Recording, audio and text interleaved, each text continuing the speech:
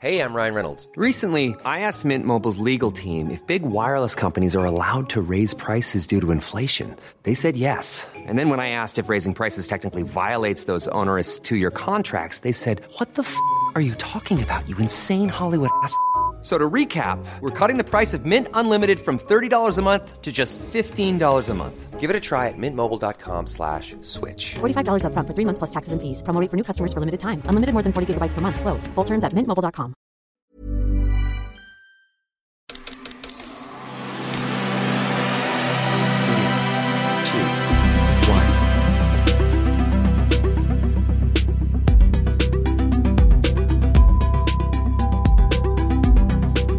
There are many things I'd like to say to you, but I can't until next week. But this is VGC, a video game podcast with me, Jordan Midler, and Chris Scullion.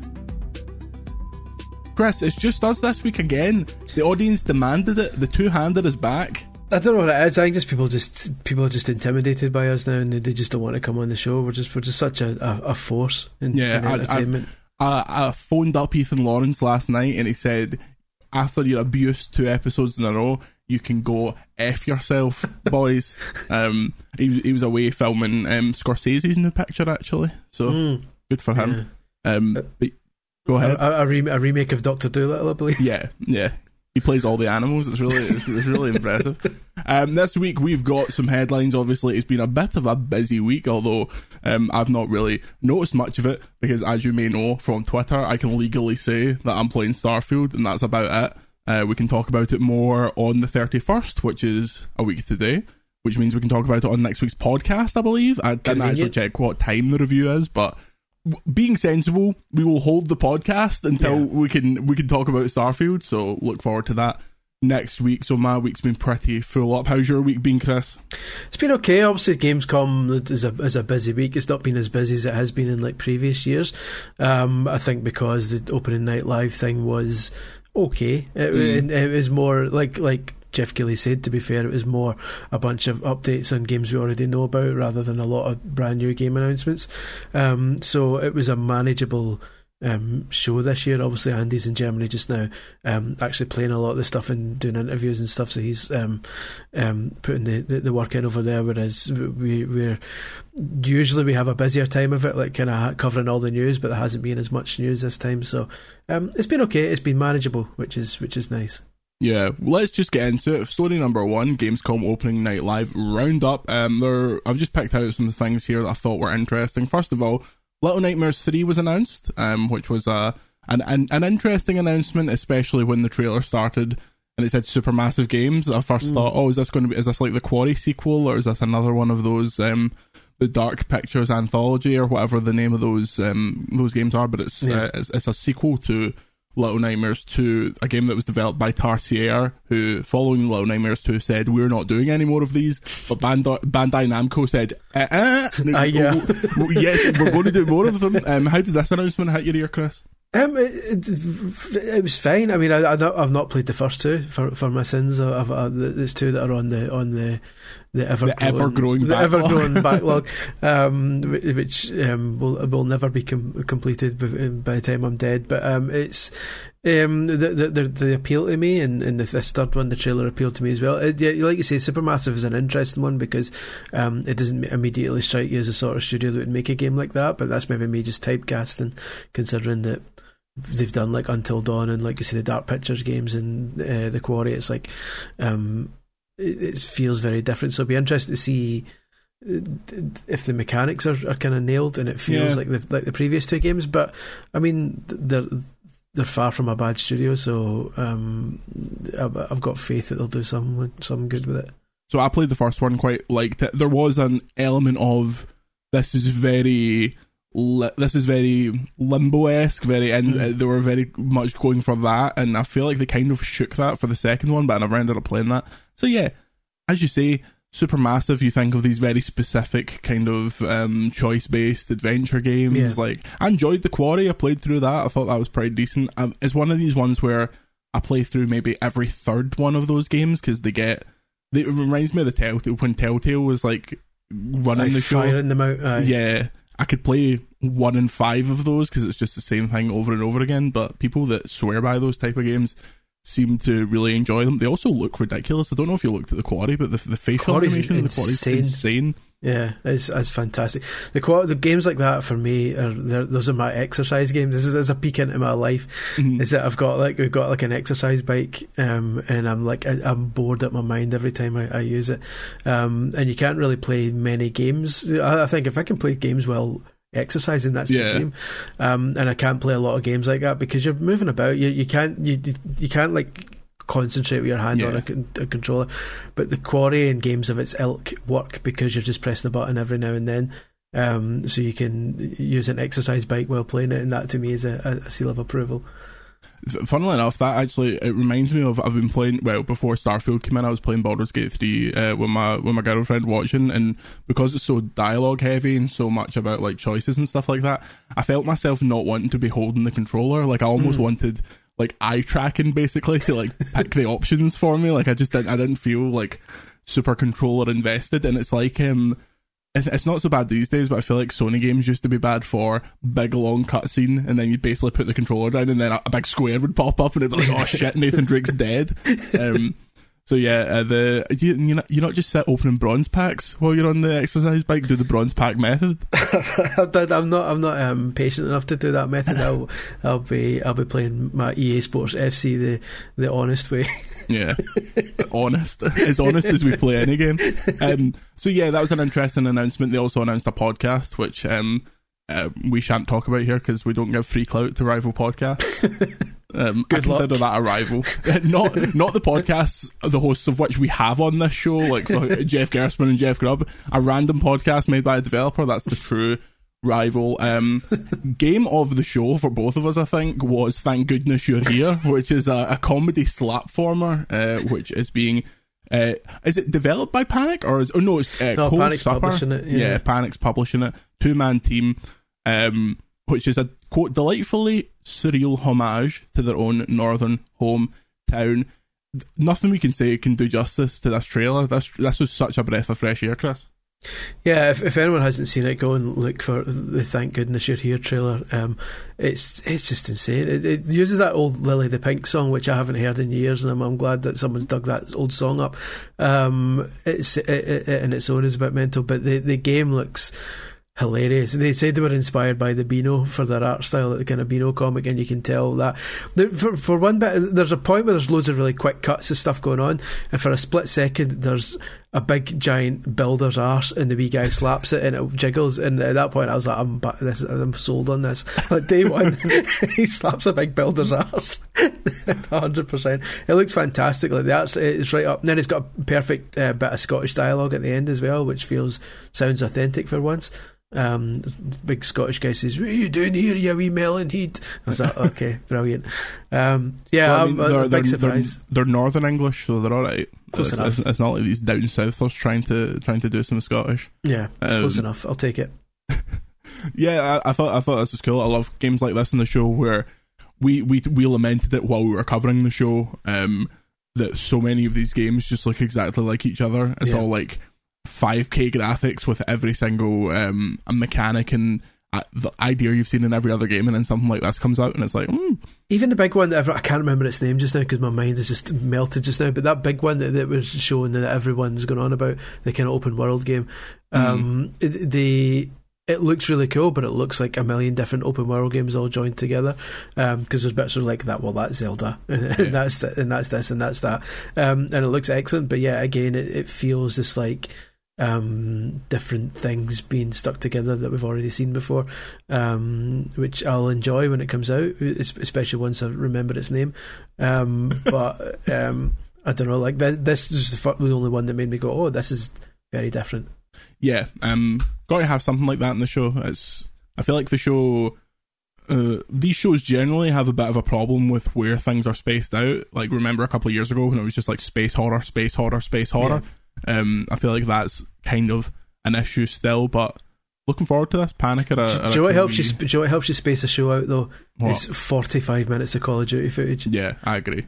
Just throw it in for a laugh. I wish they completed the whole campaign on stage there. That would have really... And I just played multiplayer for 20 hours. Yeah. My favourite part was when they turned the HDR down as far as possible and turned the brightness on the big tellies down as far as possible. We were saying, could they maybe make this a wee bit darker?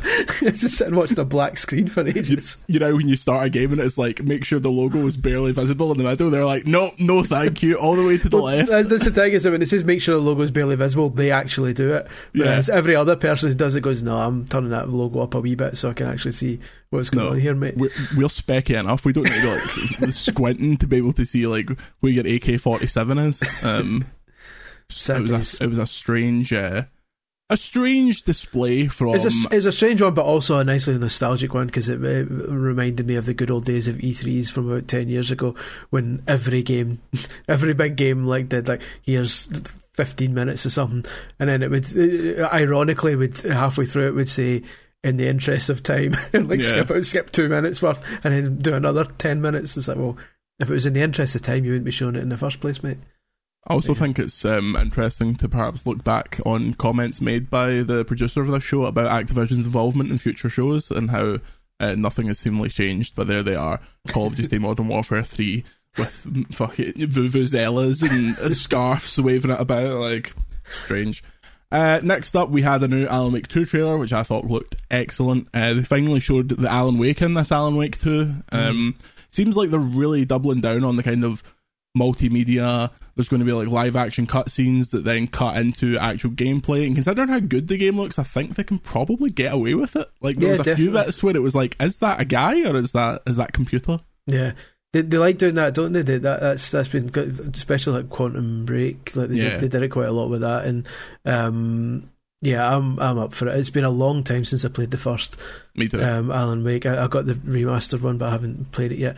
So that's one that I'll need to kind of brush up on again before Alan Wake 2 comes out, because I'm definitely going to buy that. It's looking the part. And it sounds like they've got lots of kind of weird. I think the other character, Saga, she's called. Like she can go into like a kind of a special mind room where she can like mess around with clues and stuff, and it seems like in her own head and stuff. Which it sounds like it's going to be quite odd, but in the best possible way. In Scotland, a mind room is where you go to remember things, so that is appropriate. I think it's strange considering like the first Alan Wake had like, obviously very David Lynch inspired, but it was a bit knockabout. Like, you're running about with Christmas lights on and shit like that in one of those missions. Like, it was a wee bit spooky, but it wasn't like a horror game. This one seems to be like modern Resident Evil, like in terms of like proper ramping it up, and I think that's a good change. I hope so. I hope there's still the odd kind of quirky moments in it without ruining the tone of the game. They're clearly going more serious this time, but hopefully they don't go 100% serious. I think they will, because Remedy's got that in their locker. Like, I don't know if you've played Control or if that's on the pile as well, but there is a... I played 5 minutes and then said I'll finish that later, and didn't. there is a moment in Control, I'll refer to it as the corridor sequence, which is like completely mad and like very out of place and very like Remedy. So yeah, I just want that to be here. I'm looking for, well, not here because I'm a bit busy, but give me it as soon as I'm done with this bloody space even if the TVs again, like showing the fake Twilight Zone show, that'll do me. Like that, if that's where I get my levity, or just a wee breaks to just watch those, then that'll do. I bet it'll be Alan on that like late night show that they show over and over again. Funny bits, yeah. Some pricks ran on stage. Now, that is as much identification as they will be getting in this programme. There's two things. One, I can't believe how easy it was for two of them to get on stage. Second thing, Keeley handled it very well. Mm-hmm. Like, the fact that he didn't crack one of them with that heavy microphone was more patience than I would have shown in a similar situation. But, Chris, this is going to end in somebody getting really hurt. What do they do to stop this?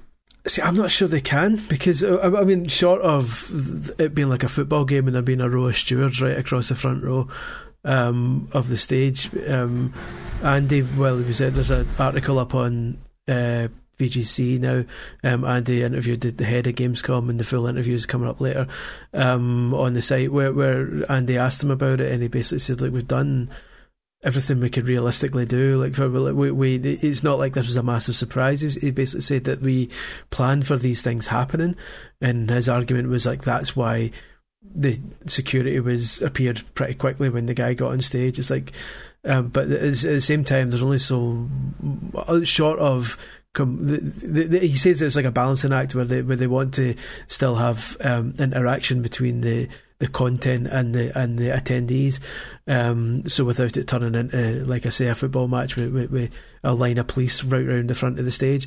But at the same time, people are taking it to extremes, and like you say, like, as soon as it happened, we say to each other, well, it's a good job we didn't have a knife, because that could have turned very nasty very quickly. And it's like, you've got to wonder how they're going to stop these things, because now that it's happened twice, you're going to get arseholes going, oh, I'm going to be next, because everyone wants their fame in some way or another, and they need to be careful.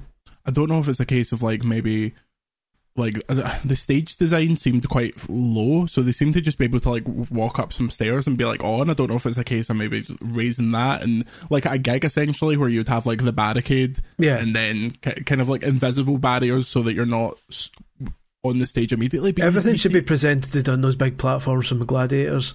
Yes, exactly. The ones where they fight with the big sticks. Instead, they just stand and host the games. I think that's sensible. Is the referee for Gladiator still kicking a ball? John Anderson, I think so. I mean, the Gladiators is coming back. BBC's doing Gladiators soon, so if they had any... John Anderson, still alive, seemingly. Good. 91, come on now. I was going to say, if this BBC one that's coming back, they should bring him back, but maybe not, eh? That's rolling the dice. But perhaps not. Blows the whistle once and instantly dies. Aye, it's fair. It says here, occupation, sports coach, partially retired.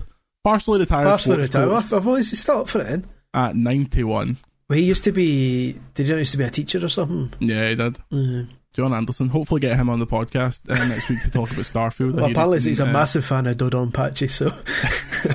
He's got Dodon Pachi coming out his neck.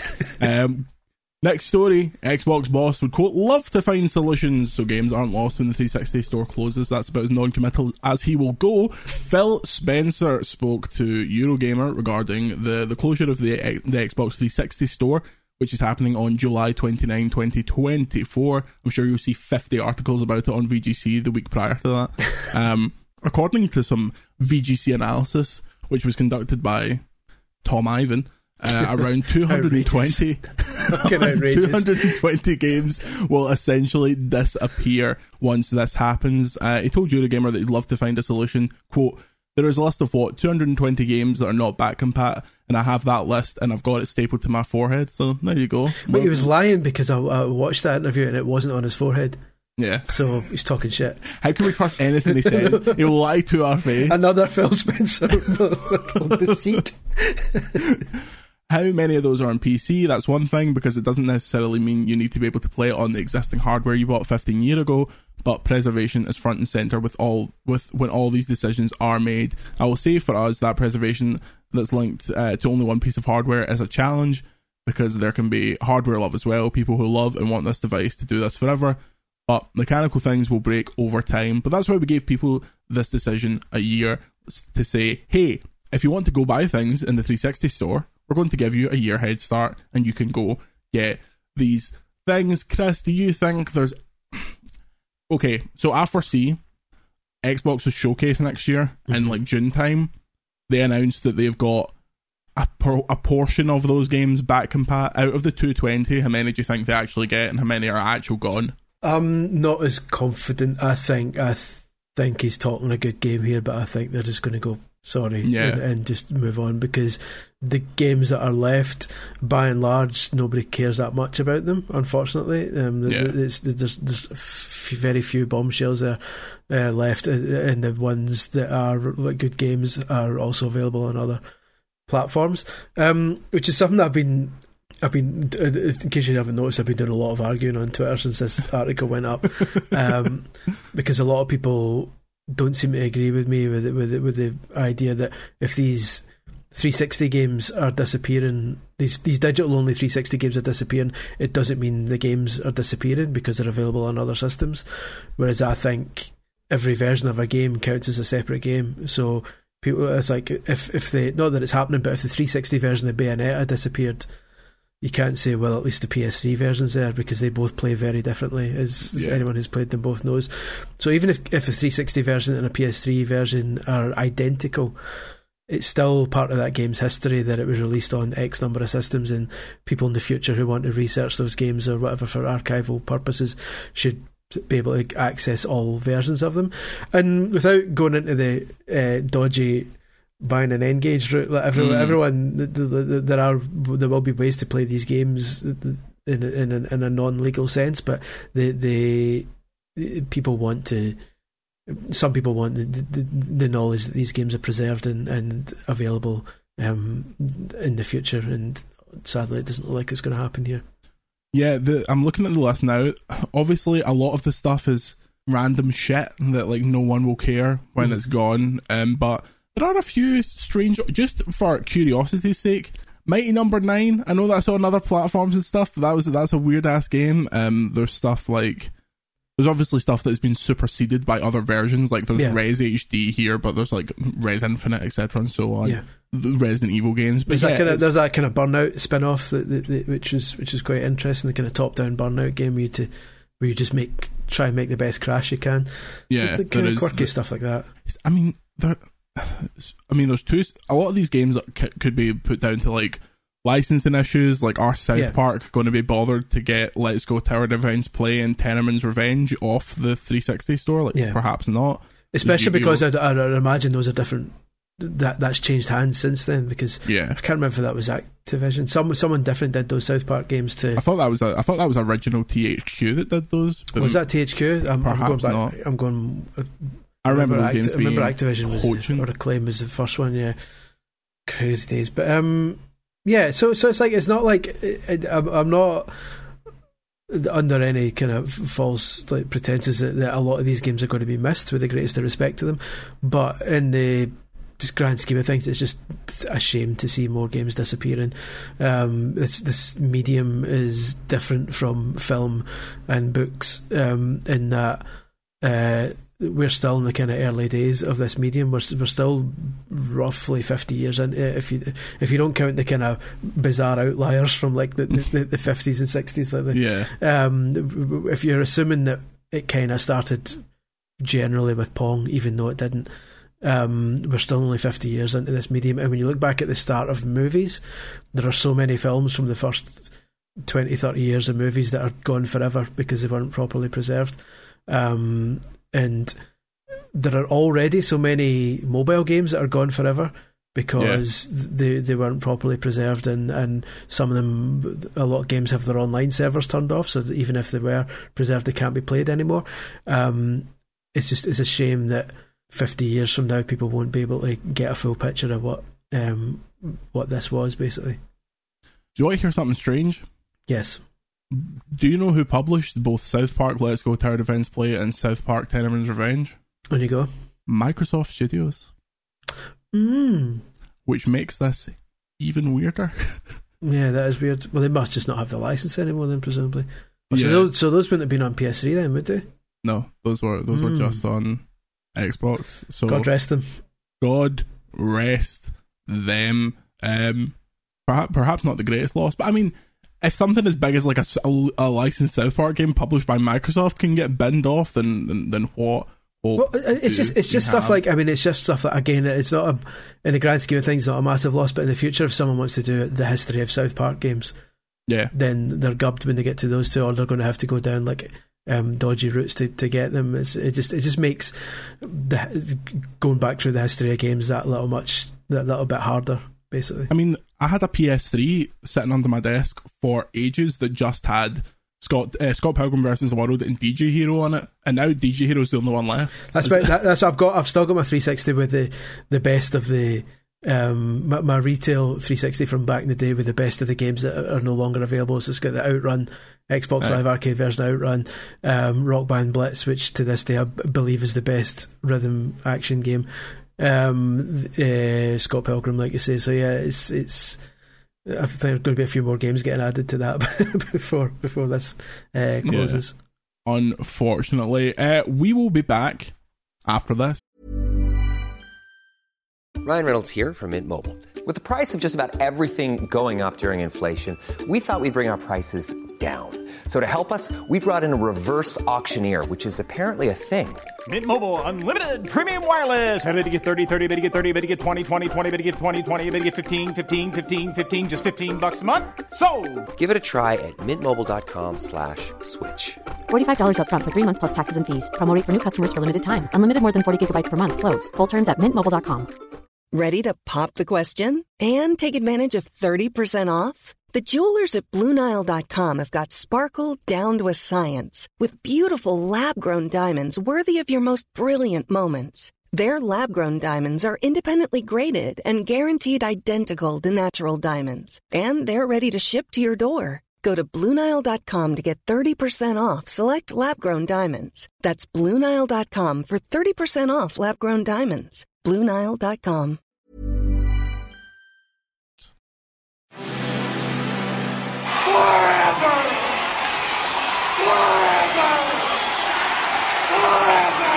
And we're back. Small moment to say, Terry Funk, God rest him.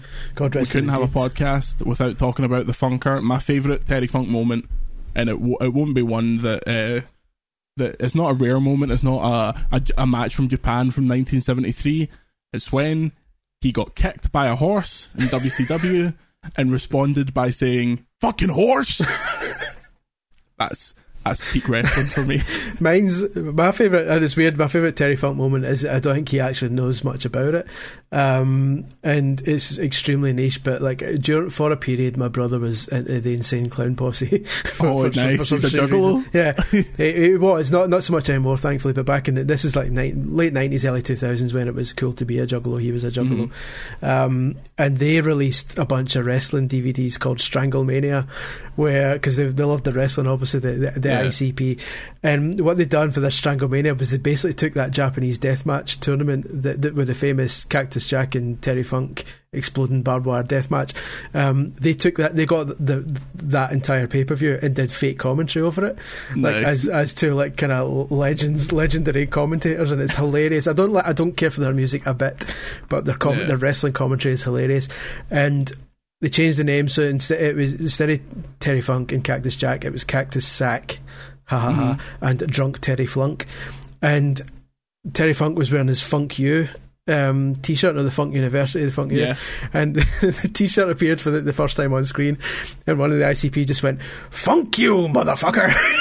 And ever since then, I always say that to my brother all the time. So like, I know it's such a niche thing that's not massively funny to anyone who wasn't there, but that's what I'll always remember about Terry Funk is "Funk you."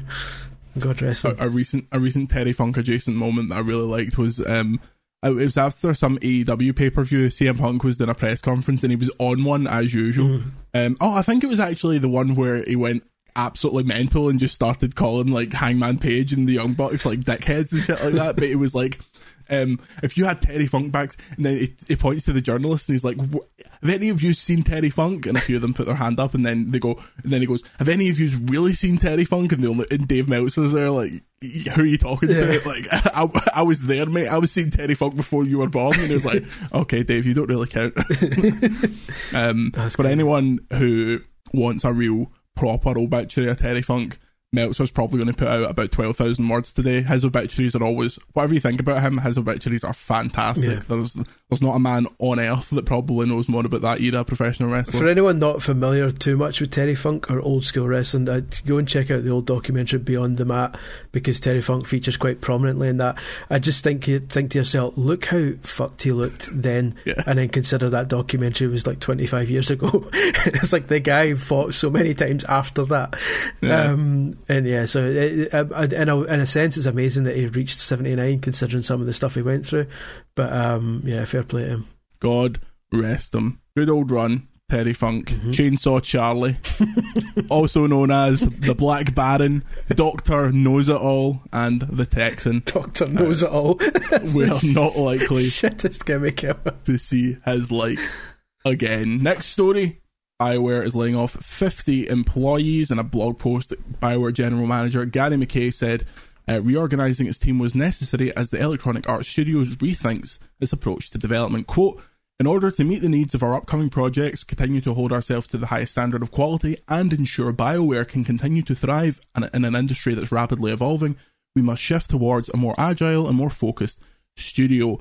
It will allow developers to iterate quickly, unlock more creativity, which editors know that's a fucking horrible phrase while you're sacking people, and form a clear vision of what we're building before development ramps up. This vision balances the current needs of the studio, namely ensuring Dragon Age Dreadwolf is an outstanding game, and with the future, including the success of the next Mass Effect. This seems like a weird move for a team that are making two absolutely enormous games, like not only finishing off a Dragon Age for what, a 2025 release maybe, then a Mass Effect for like a 2027, and some of the people that were getting let go were like seniors and stuff like that. So how did this hit you? I mean, reading between the lines, and that's all you can do here is attempt to read between the lines, and again, this is purely guesswork. But from what Gary, I can never tell whether it's McKay or Mackay, is saying, the impression, again, like you say, it's really shit language to be using when you're letting people go, like saying that, oh, but this will let us unlock more creativity by making people redundant.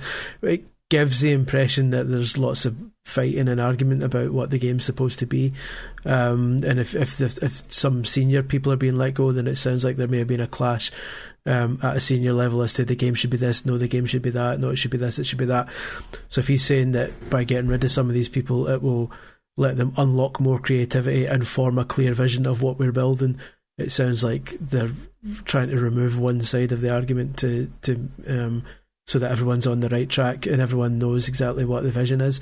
Again, that's pure guesswork. I don't know anything about what's going on behind the scenes, but the way that's worded suggests to me that this has been done to get everyone on the same kind of path, and avoid any more arguments about what should be going forwards. Yeah, it's always sad when people get laid off, but also the market for the games market is very, very hot right now, so these people will likely land on their feet, especially if they're coming from somewhere like BioWare. Like that's a big cheese, especially with the type of games that every studio is making right now. Like every studio is making a massive RPG, a massive open world game, a massive whatever. Like, so it's a crazy one, and you've got to think you've got to think it's not a money saving thing, because it's not like EA don't have two pennies to rub together. Like they're like FIFA or EA FC Ultimate Team alone is paying for like the entire every game BioWare makes for the next decade. So it doesn't appear to be a money saving thing. There must be another. I would assume, again, I'm jumping to conclusions here, but it feels like there's another reason for this, and it's been done to create more harmony in the team for whatever reason. Maybe it's just a too many cooks situation, where they've overemployed for these games, and there's just a mashup of too many ideas all coming together. Maybe it's that, but either way, it's not ideal.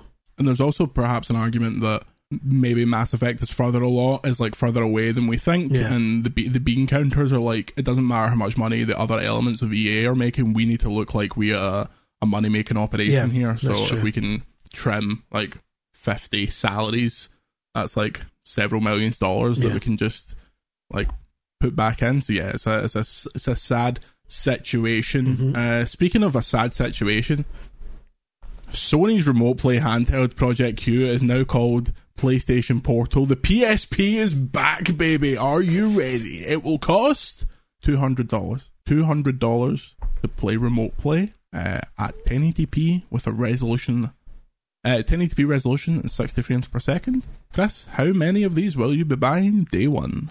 I'll be buying roughly zero. Roughly zero, so that could be one. With a correction rate of 0. It'll be.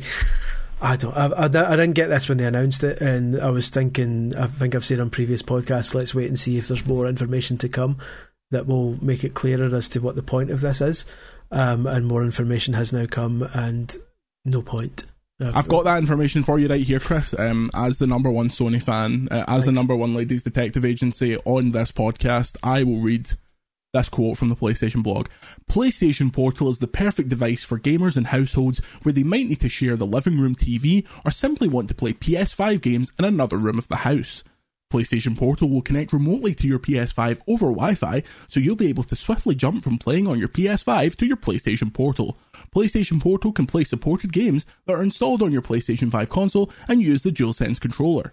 Furthermore, PlayStation VR 2 games, which require the headset, and games that are streamed through PlayStation Plus's premium cloud streaming are not supported. Chris, how many will you be buying? With this new information, I've revised my number to 0. It's a Wii U gamepad with half the functionality. Yeah. It doesn't even have Nintendo Land. It's the TV bit of the Wii U where if someone wants to use the telly, you go, oh, it's okay, I'll just switch to my Wii U, but it doesn't have the asymmetrical multiplayer aspect of it. It's just it's a £200 thing that does what your phone does and what your PC does. And if the only thing that I think would have made it interesting, it would have even maybe caught my eye, is if they'd allowed you, if you were a PlayStation Plus premium subscriber, to stream games on it. And they obviously were never going to allow that, because then people would say, well, I'll just get a subscription and buy this and not need a PS5. And they obviously want people to buy PS5s first and foremost. And if they allowed PlayStation Plus premium streaming on the PlayStation Portal, a lot of people would have just bought a PlayStation Portal and a subscription, and that would have been it. But at the same time, let me, as a PlayStation Plus premium subscriber, let me use my PlayStation Portal to stream PlayStation Plus premium games via my PS5, and if there's latency, then fine, I'll deal with it, but I'm sure there'll be some RPGs that'll allow for it. It's crazy that the only thing you can do with this £200 slab is play from your own PlayStation 5 as long as it's turned on. I don't get it. Like, your phone does that, and the fact is, like, most phones, most modern phones, and PCs and stuff support the DualSense controller. So it's not even like the remote play is massively hampered on other devices, because many of them support the DualSense as well. So I don't get it. I'm always first to buy new hardware. I bought a PlayStation TV like back in the day to play Vita and PSP games on the telly. I bought the iToy.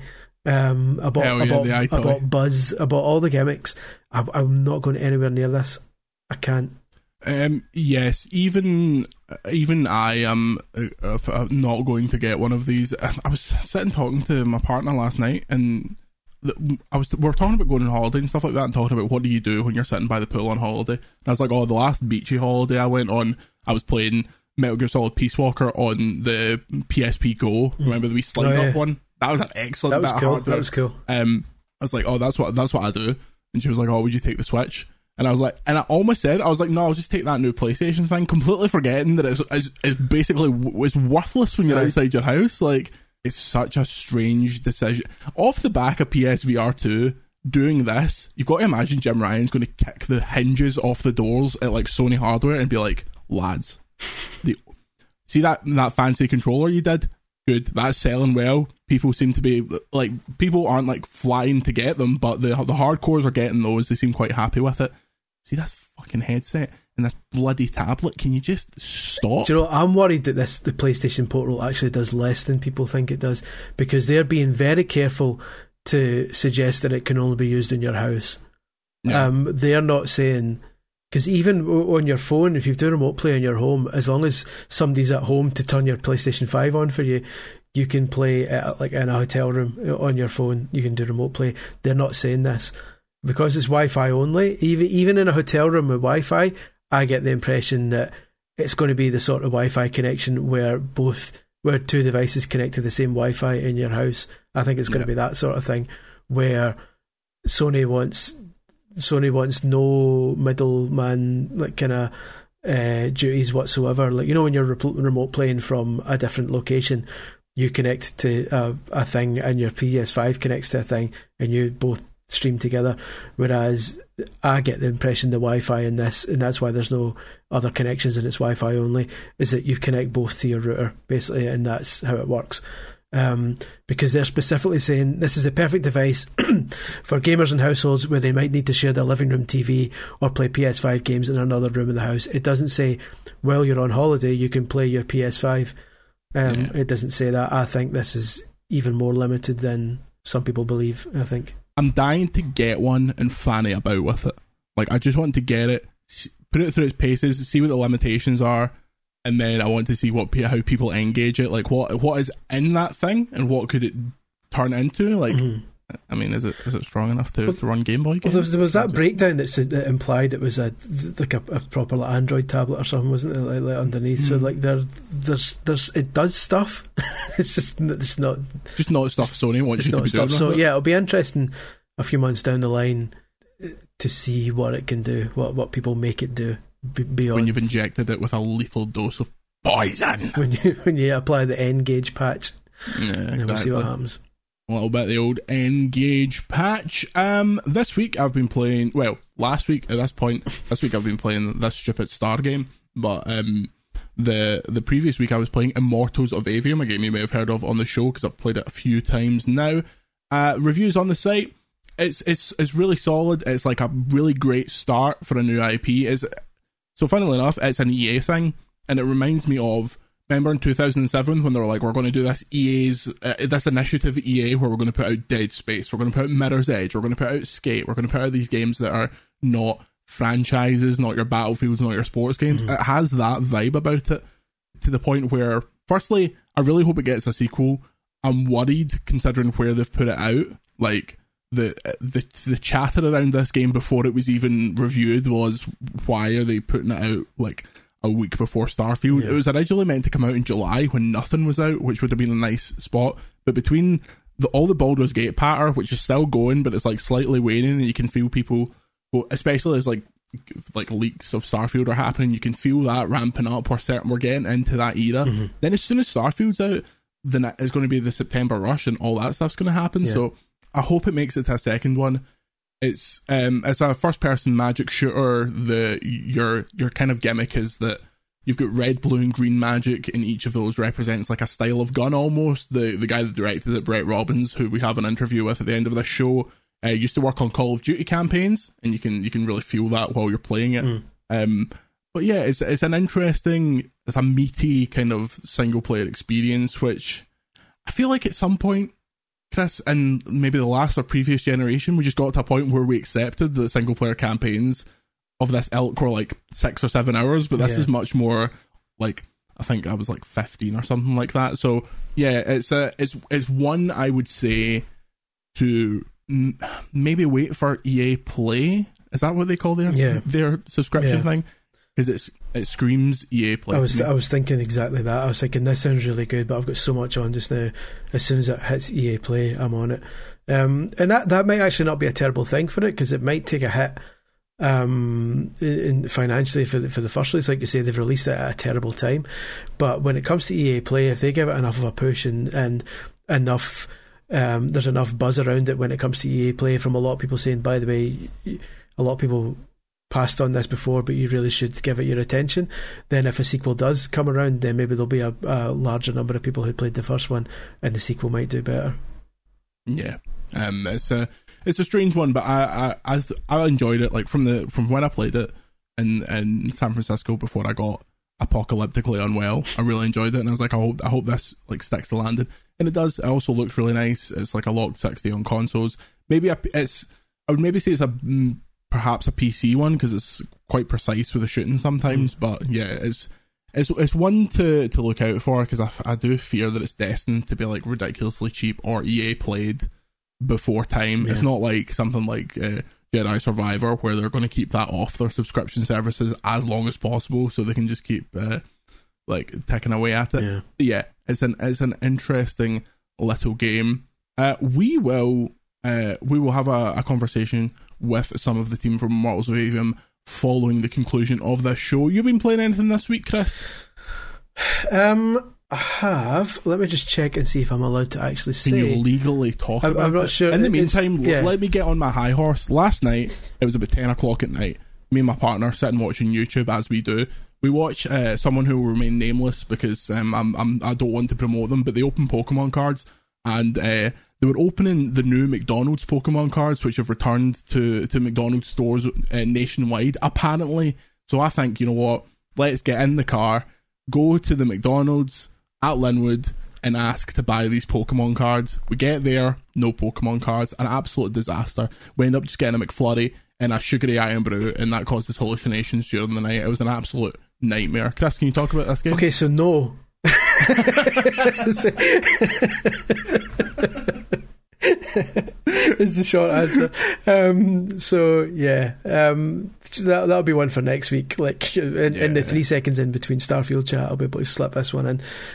But anyone who listened to last week's podcast might be able to glean what I'm playing now, because I went on a nice wee positive rant about it like last week, and I now have it. So like it'll be that basically. But Chris's review of Tekken 8 coming up. Confirmed. Yeah, so we'll talk about it next week. But whatever it is, I'm enjoying it. I've also done no deliveries during the podcast. No deliveries. I was expecting. I was promised, and if he'll be listening now, but I was promised by my publisher John that the first copy of the Dreamcast Encyclopedia, my brand new tome, will be at my door before 11:30, and it's now 11:20, and nothing. Oh. I was hoping for a comical set piece during the podcast, but you're absolutely destroying kayfabe here. We've had Hee-Haw, Barney McGraw, and so it's a sad day. It's a sad day for the literary world, but we'll get over it. It's like when they burned the Library of Alexandria. Where can we get this book? Well, once I get it, I'll tell you. You can get it from all good bookshops and some of the bad ones. Amazon are obviously doing it. Pen and Sword are the publishers, so you can go straight to there if you want. Other than that, Amazon, any W.H. Smith in America, chapters in Indigo in Canada, and Barnes and Noble, they're all doing it. So if you just search Chris Scullion or search Dreamcast Encyclopedia, you'll find it there. Thank you very much, Jordan, for asking me how I can plug my book. You're welcome. This is my show. I'll do what I want. What was the name of your publisher, John? John Wright. John Wright? Mm-hmm. You're taking the piss. Why? John Wright? Yeah, I'm going to check to see if there's any. John Wright books? Okay. John, I would write a book about Pokemon. You know where to find me. Next week, we will be talking about Starfield. We will have so much Starfield coverage, it will be coming out of your neck. Before we go, we'd like to thank the great Grant Kirkhope for the use of the VGC podcast theme. You can send any questions, comments, and concerns to podcast@videogameschronicle.com. Say goodbye, Chris. Goodbye, Chris. Stick around for our Immortals of Aveum interview. God rest Terry Funk, and we'll see you next week. Lovely. This is Aveum.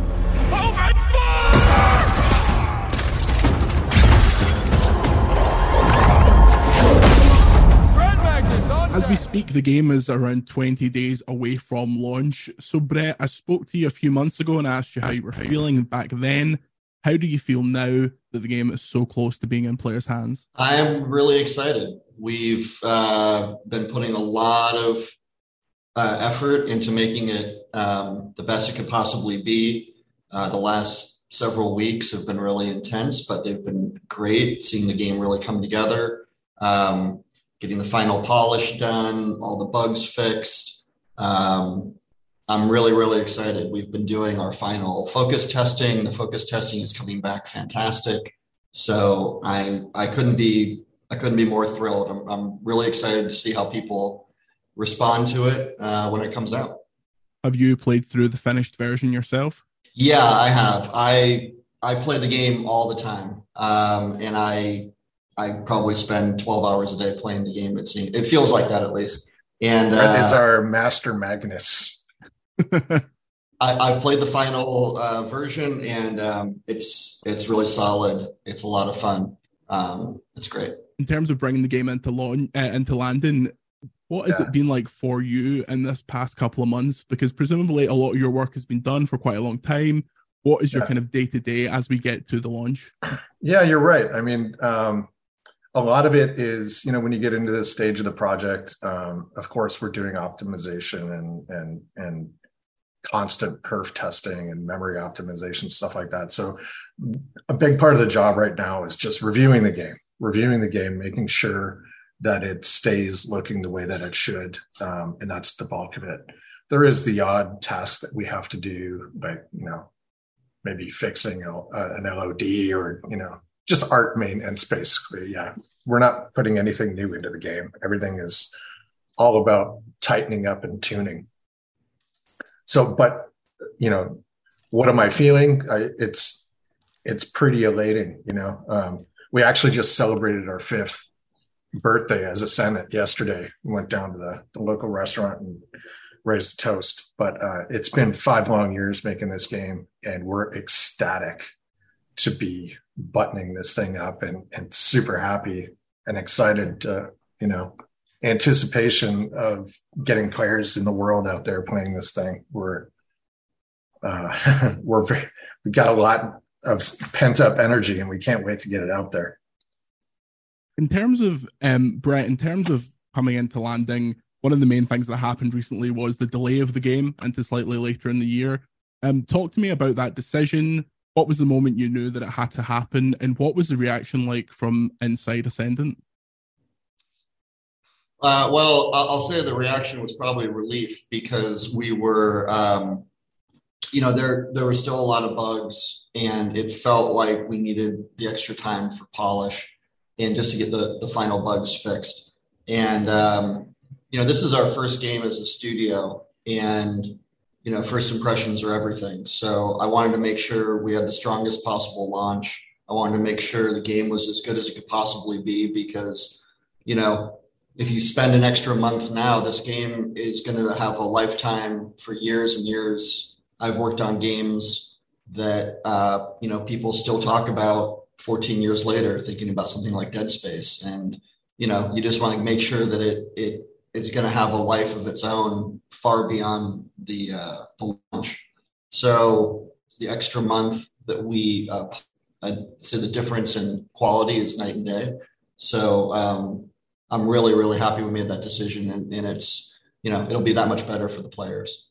I think there was cheering at the meeting when you told the team about that. Yeah, definitely. In terms of a launch date now, you're in a slightly more congested area. You've got games like Madden a few days before, there's Armored Core, and then obviously the big one people are talking about is Starfield slightly after that.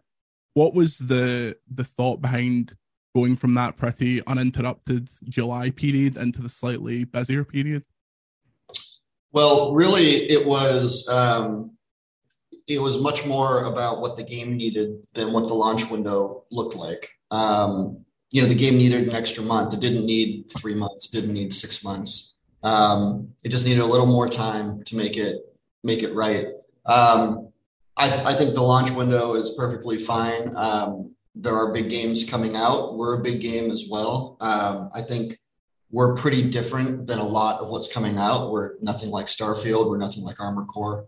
So if people want something that's a fantastic story and a really fun, combat and gameplay, and is something new and original that they haven't seen before, then I think they're gonna really enjoy our game. Maybe they should be worried about us. Exactly. And what was the reaction like in terms of inside the studio? And was there immediately something that you thought, okay, now we've got this time, let's go and work on this thing that we wish we could have had the time to do? No, it wasn't enough time to add a feature or, change anything significant about the game. You just, when you're closing a project, you've got a huge list of polish issues and bugs that you're trying to bang through as quickly as possible. We had, a big team working every day on it. So the extra time just allowed you to get more of those things done, which essentially just means polish. So it's a much cleaner game. People won't run into as many problems, if any, and the experience is just a lot better. But it wasn't a case of, oh, great, let's, add a level or add a story beat or anything significant. It's just make it the cleanest version we can. Dave, in terms of your department and the people you're working with day to day, when that call comes down that you're getting some time to delay, was there anything in your team that they just thought, okay, finally we can go and do this, or good, this will be part of the finished game as opposed to a day one patch? No, I think more it was, as Brett has already said, there was a lot of relief in the art team. Everybody was just hell bent on getting as many bugs out of the game as possible. And, the balance of like performance and visuals. So the longer time just allowed us to polish things more and get the bugs out, basically. It's not a month's not a lot of time, but you can do a lot in a month when it comes to just wrapping things out towards the end. Yeah, I mean, we had, over 100 people working on the game at that point, and that's a lot of power to, those extra 4 weeks can be very meaningful, and they were. Dave, just staying on the kind of art side for a moment, presumably getting to come up with a whole fantasy world and how things look is presumably the dream. Kind of what was the experience like on Immortals of Aveum when you started on the project? It was exciting and also intimidating, I think, at the beginning, exciting because, you're working on a brand new IP. The world's your oyster. Brett had a 60-page design document ready to go when I started as like employee number 6 or something. So to come into a project at the very, very beginning that had a strong vision, and all we had to do was just to find the right style to kind of match with it. To come up with something brand new these days, it's not easy. I mean, games have been going on for quite a while now, and just movies and entertainment in general, it's hard to come out with a voice of your own. So, quite honestly, that took a while, probably, I don't know, a year and a half, 2 years to start getting comfortable with the direction we were going. But back in our early days, probably in the first year, we had some thumbnails of some enemy characters that we were all kind of pondering over. And some of the silhouettes of these characters have not changed since that time period, like some of the Risharnian armor designs, their helmet designs and stuff like that. So I think that very early on kind of sparked us and set us off in a direction where the right thing to do was to start mixing old world kind of medieval sentiment with sci-fi shape language and things like that to really just come up with a new recipe for a look. So time period matching and thinking of our world as a completely different world. And, it's not Earth, it's somewhere else. It's Aveum in its own universe. That kind of helped. I wanted to talk to both of you about the sigil in terms of it's the main thing you see throughout the game is your weaponry. It's basically going to dominate any screenshot of the game that is in gameplay. And at what point did you land on that, Brett, as the main weapon? And how many revisions did that go through? When did you become committed to that as the main form of combat in the game? The sigil was a very early idea. I think it was in that original design document that Dave was talking about. I had always wanted, the core concept for the game was this military fantasy game. And the idea of being the battle mage, playing this battle mage, I felt like, I didn't want it to be Harry Potter. I wanted it to be something, a little more, for lack of a better word, a little more badass, a little more interesting, a little more cool. And so the sigil is basically your wand on steroids. It's this, cool armature that can chip. It can, change its shape. You can get, there's many different sigils that you can collect. That was very early on. I knew I didn't want guns in the game, but I knew as a first-person shooter, you needed, that representation of the character on screen all the time. And it needed to look really, really cool. So, I didn't have really an idea of what it was going to look like. I don't even know if I did a lot of reference for Dave when early on. It was just kind of a written down concept. And I will say, like, Dave personally really ran with the sigil designs and led that effort entirely. And we, it's a really complicated kind of modular system, the way the sigils were built. And well, I'll let you talk about it, Dave, but it's pretty awesome. Yeah, we're super happy with how it ended up. And I haven't worked on a shooter, my gosh, since like early 2000s. Like Republic Commando was the last shooter I worked on. So it was a long process. We kind of designed and stuck with our original 3 sigils, the red, green, and the blue, for years. I mean, we really didn't stick the foot on the gas pedal until like the last year and a half or 2 years of production, where we really knew what we needed. We had figured out our design language for red, blue, and green magic and other avenues like costumes and VFX and things like that. So I'm kind of, in retrospect, I'm glad we waited that long and didn't just try to bash out a bunch of stuff at the beginning. We probably would have scrapped a lot of it. But it was a hard kind of like technical effort as well. Like, as Brett said, we don't want to be a gun shooter, but there's certain things, certain familiarities that you have to stick to, like the real estate it takes up on the screen. You don't want to cover too much of the screen up. It's always going to be there right in the front. So the level of detail that you have to build into these things, and the interesting shapes, that it's something you have to pay attention to all the time. You've got to design shapes that lead the player's eyes towards the center of the screen, and don't distract from that. So it was a big challenge. And then the whole like modular system Brett was talking about is purely to create a volume of more. As you know, the game is about collecting gear and upgrading your gear, and that became a huge part of the game. We didn't really get to experience it until very late, because, as I said, we had 3 sigils to work with for years. But as soon as we started adding that into the game, and the combat team did a great job kind of making them all feel different from each other, stat wise and all that stuff. But when that came into the game, it really, really started to feel like a game. It felt like it was missing something before, and that came in kind of later, and just felt amazing to see that come together. In terms of designing like attacks and things like that, they're obviously very screen filling and very visually kind of interesting in comparison with a shooter, where essentially you don't see the bullets, you just see the effect of them on the enemy.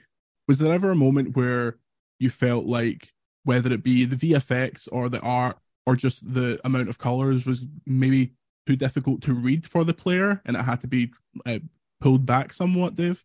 I think one example was the big immolate beam that we have in there. Is that what it's called still? I can't even remember. At one point, it was so ridiculously over the top. You couldn't even see what you were shooting. Like, the effects just covered up your target. So yeah, we had to lower it and tune it, so it felt like the amount of power that we wanted the player to feel like they had in their hands.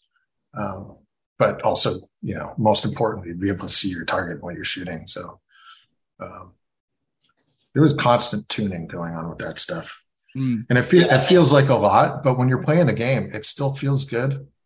And it does give you that feeling that you're a beast. You just have so much power in this game. And it's fun to watch enemies flying around and dissolving, and you've got the power. Yeah, I would say it's something that's going to be a signature for our game. The fact that there is a lot of magic and effects and spells going off during combat. If you watch a video, it could look a little overwhelming. When you play it, I really don't feel you really have a much better sense of what's going on in the control, and with good frame rate and everything like that. It's not I don't think it's a distraction or anything.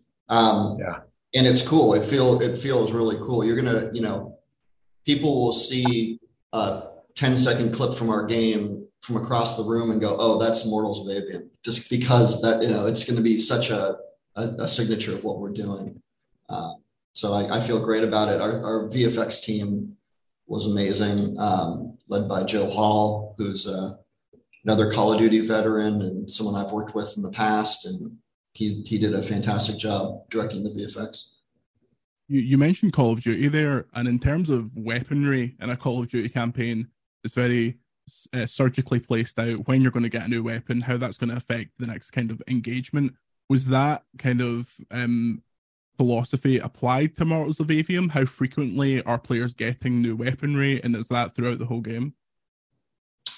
Yeah, we introduce new sigils, new sigil variants. So, not only do you have like your Shrike Bolt, which is your standard blue blast, but there's variants on that. There's the Javelin variant or the Arclight variant. We didn't want to just throw all that in the player's lap at once and have them figure it out. So those kind of get introduced either as you're playing and discovering items in the game, or there's the Forge where you can purchase or construct new items.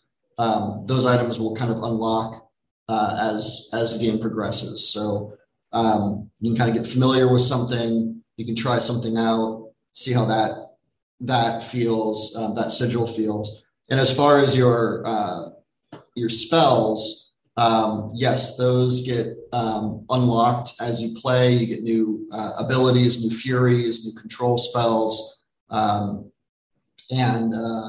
some of them even have puzzle associations or the ability to unlock new areas. So you'll get an ability, and then you can return to previous levels and use that to open up more of the game.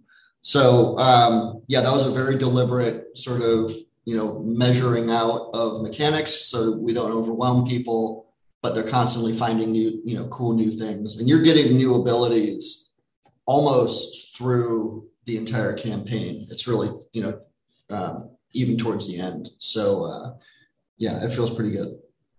And how long is the game on a traditional playthrough? And was that length something that you went into the game deciding, I want it to be roughly this long, or did that creep up on you as development went on?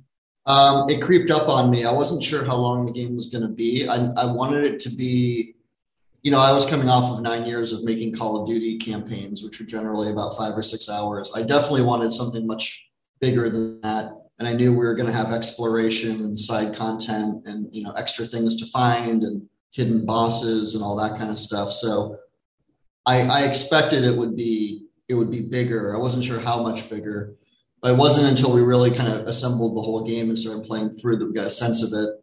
That if you just play the story and just kind of power through and you don't do a lot of exploration, it's a good 20 hours or more. If you're going to explore, find all there's these little mini levels called Shroud Fanes. If you're going to find those, you're going to try to beat the hardest bosses. It could be 30, 40 hours. There's a lot of extra content in there. There's a lot of things to explore and find. So yeah, it's a big campaign, and that's not like open world content where you're spending 20 hours hunting deer or something. This is like scripted, cool, unique content. It's a lot. It's a big, awesome game in that sense. And in terms of following the launch of Immortals, what does the roadmap look like ahead of that? Is that mostly just supporting the game in terms of whatever bug fixes there may be, or is there ambition to do more content? Where's your head at with it? Definitely supporting the game in terms of bugs and problems or balancing issues or whatever. We plan on keeping a very close eye on how people are receiving the game, and if there's any issues or anything, we'll jump on those. I've never worked on a game where you didn't, the second you finish it, want to make a better version of it and do all the things that you couldn't do in the first game because you ran out of time or money. So, and we left a lot of very cool ideas on the cutting room floor. There's very cool, we got plenty of great ideas in the game, but, there's a lot there. And there's a lot of untold stories and everything. So my head is definitely, thinking about that. It's all cart before the horse until the game comes out. But I definitely want to do more. As far as DLC or, anything supporting game one, also it's, we got to see how things go before we can really say whether that's the right move or not. So we will know much more in about 3 weeks. In terms of how the game is now essentially complete, how does that compare to how you thought the project was going to go when you joined as employee number 6, did you say? It was hard to imagine what the game was going to be if I jumped back in time. But knowing that, the type of team that Brett was trying to build back then, and the pedigree of the people, Brett included, what they had worked on in the past, I have always wanted to work on something that was AAA caliber. The stuff at LucasArts I thought was great content. But the strategy of that company was that every game they made was a completely different game. So you never got that, you never get the benefit of building up on a sequel or improving the tech much, stuff like that. Aside from maybe the adventure games, and at Telltale, we were able to hone our gameplay more than anything else. The content had to be made so quickly that you never really got a chance to make the visuals shine. I'm still proud of stuff that we did there, but it's not until now that 5 years is a long time. And the amount of time that you have to put into building things these days is ridiculous. The models are so detailed. And the one thing that I really, really, really enjoyed, and I believe it's the thing that makes all great games look awesome, is the lighting. So being able to use the lighting in Unreal 5 has been kind of a godsend.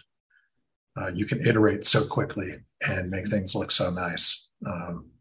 Just the fact that our runtime cinematics almost feel like people think they're pre-rendered sometimes.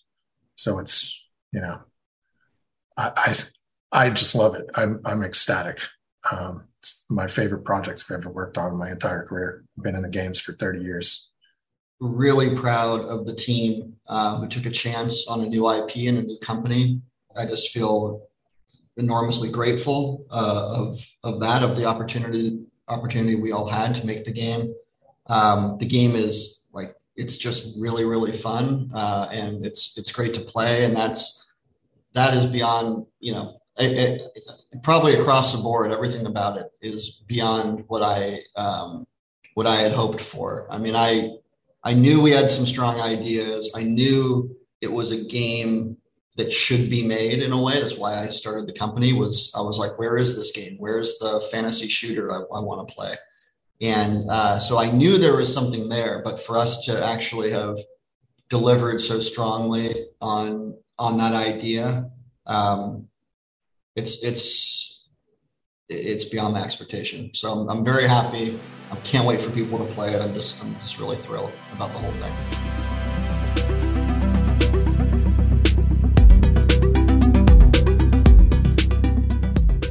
VGC, a video games podcast, is a Stack production and part of the Acast Creator Network.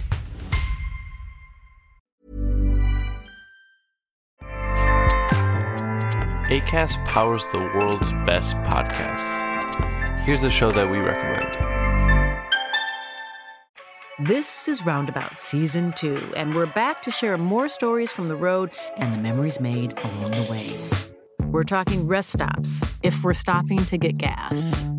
You will be timed. You will be for sure. Misguided plans. I grew up in the city, so I have a healthy fear of real extreme darkness. This was wilderness. A lot of laughs. Y'all weird, but you were different. You were real different, bro. I can't really put my finger on it. and so much more. Just goes to show that unexpected things sometimes are the best when it comes to a road trip. Roundabout Season 2, presented by Nissan, is live now with new episodes rolling out every Thursday. Listen and subscribe wherever you get your podcasts.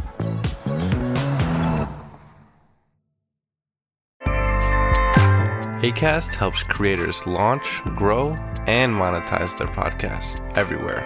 Acast.com.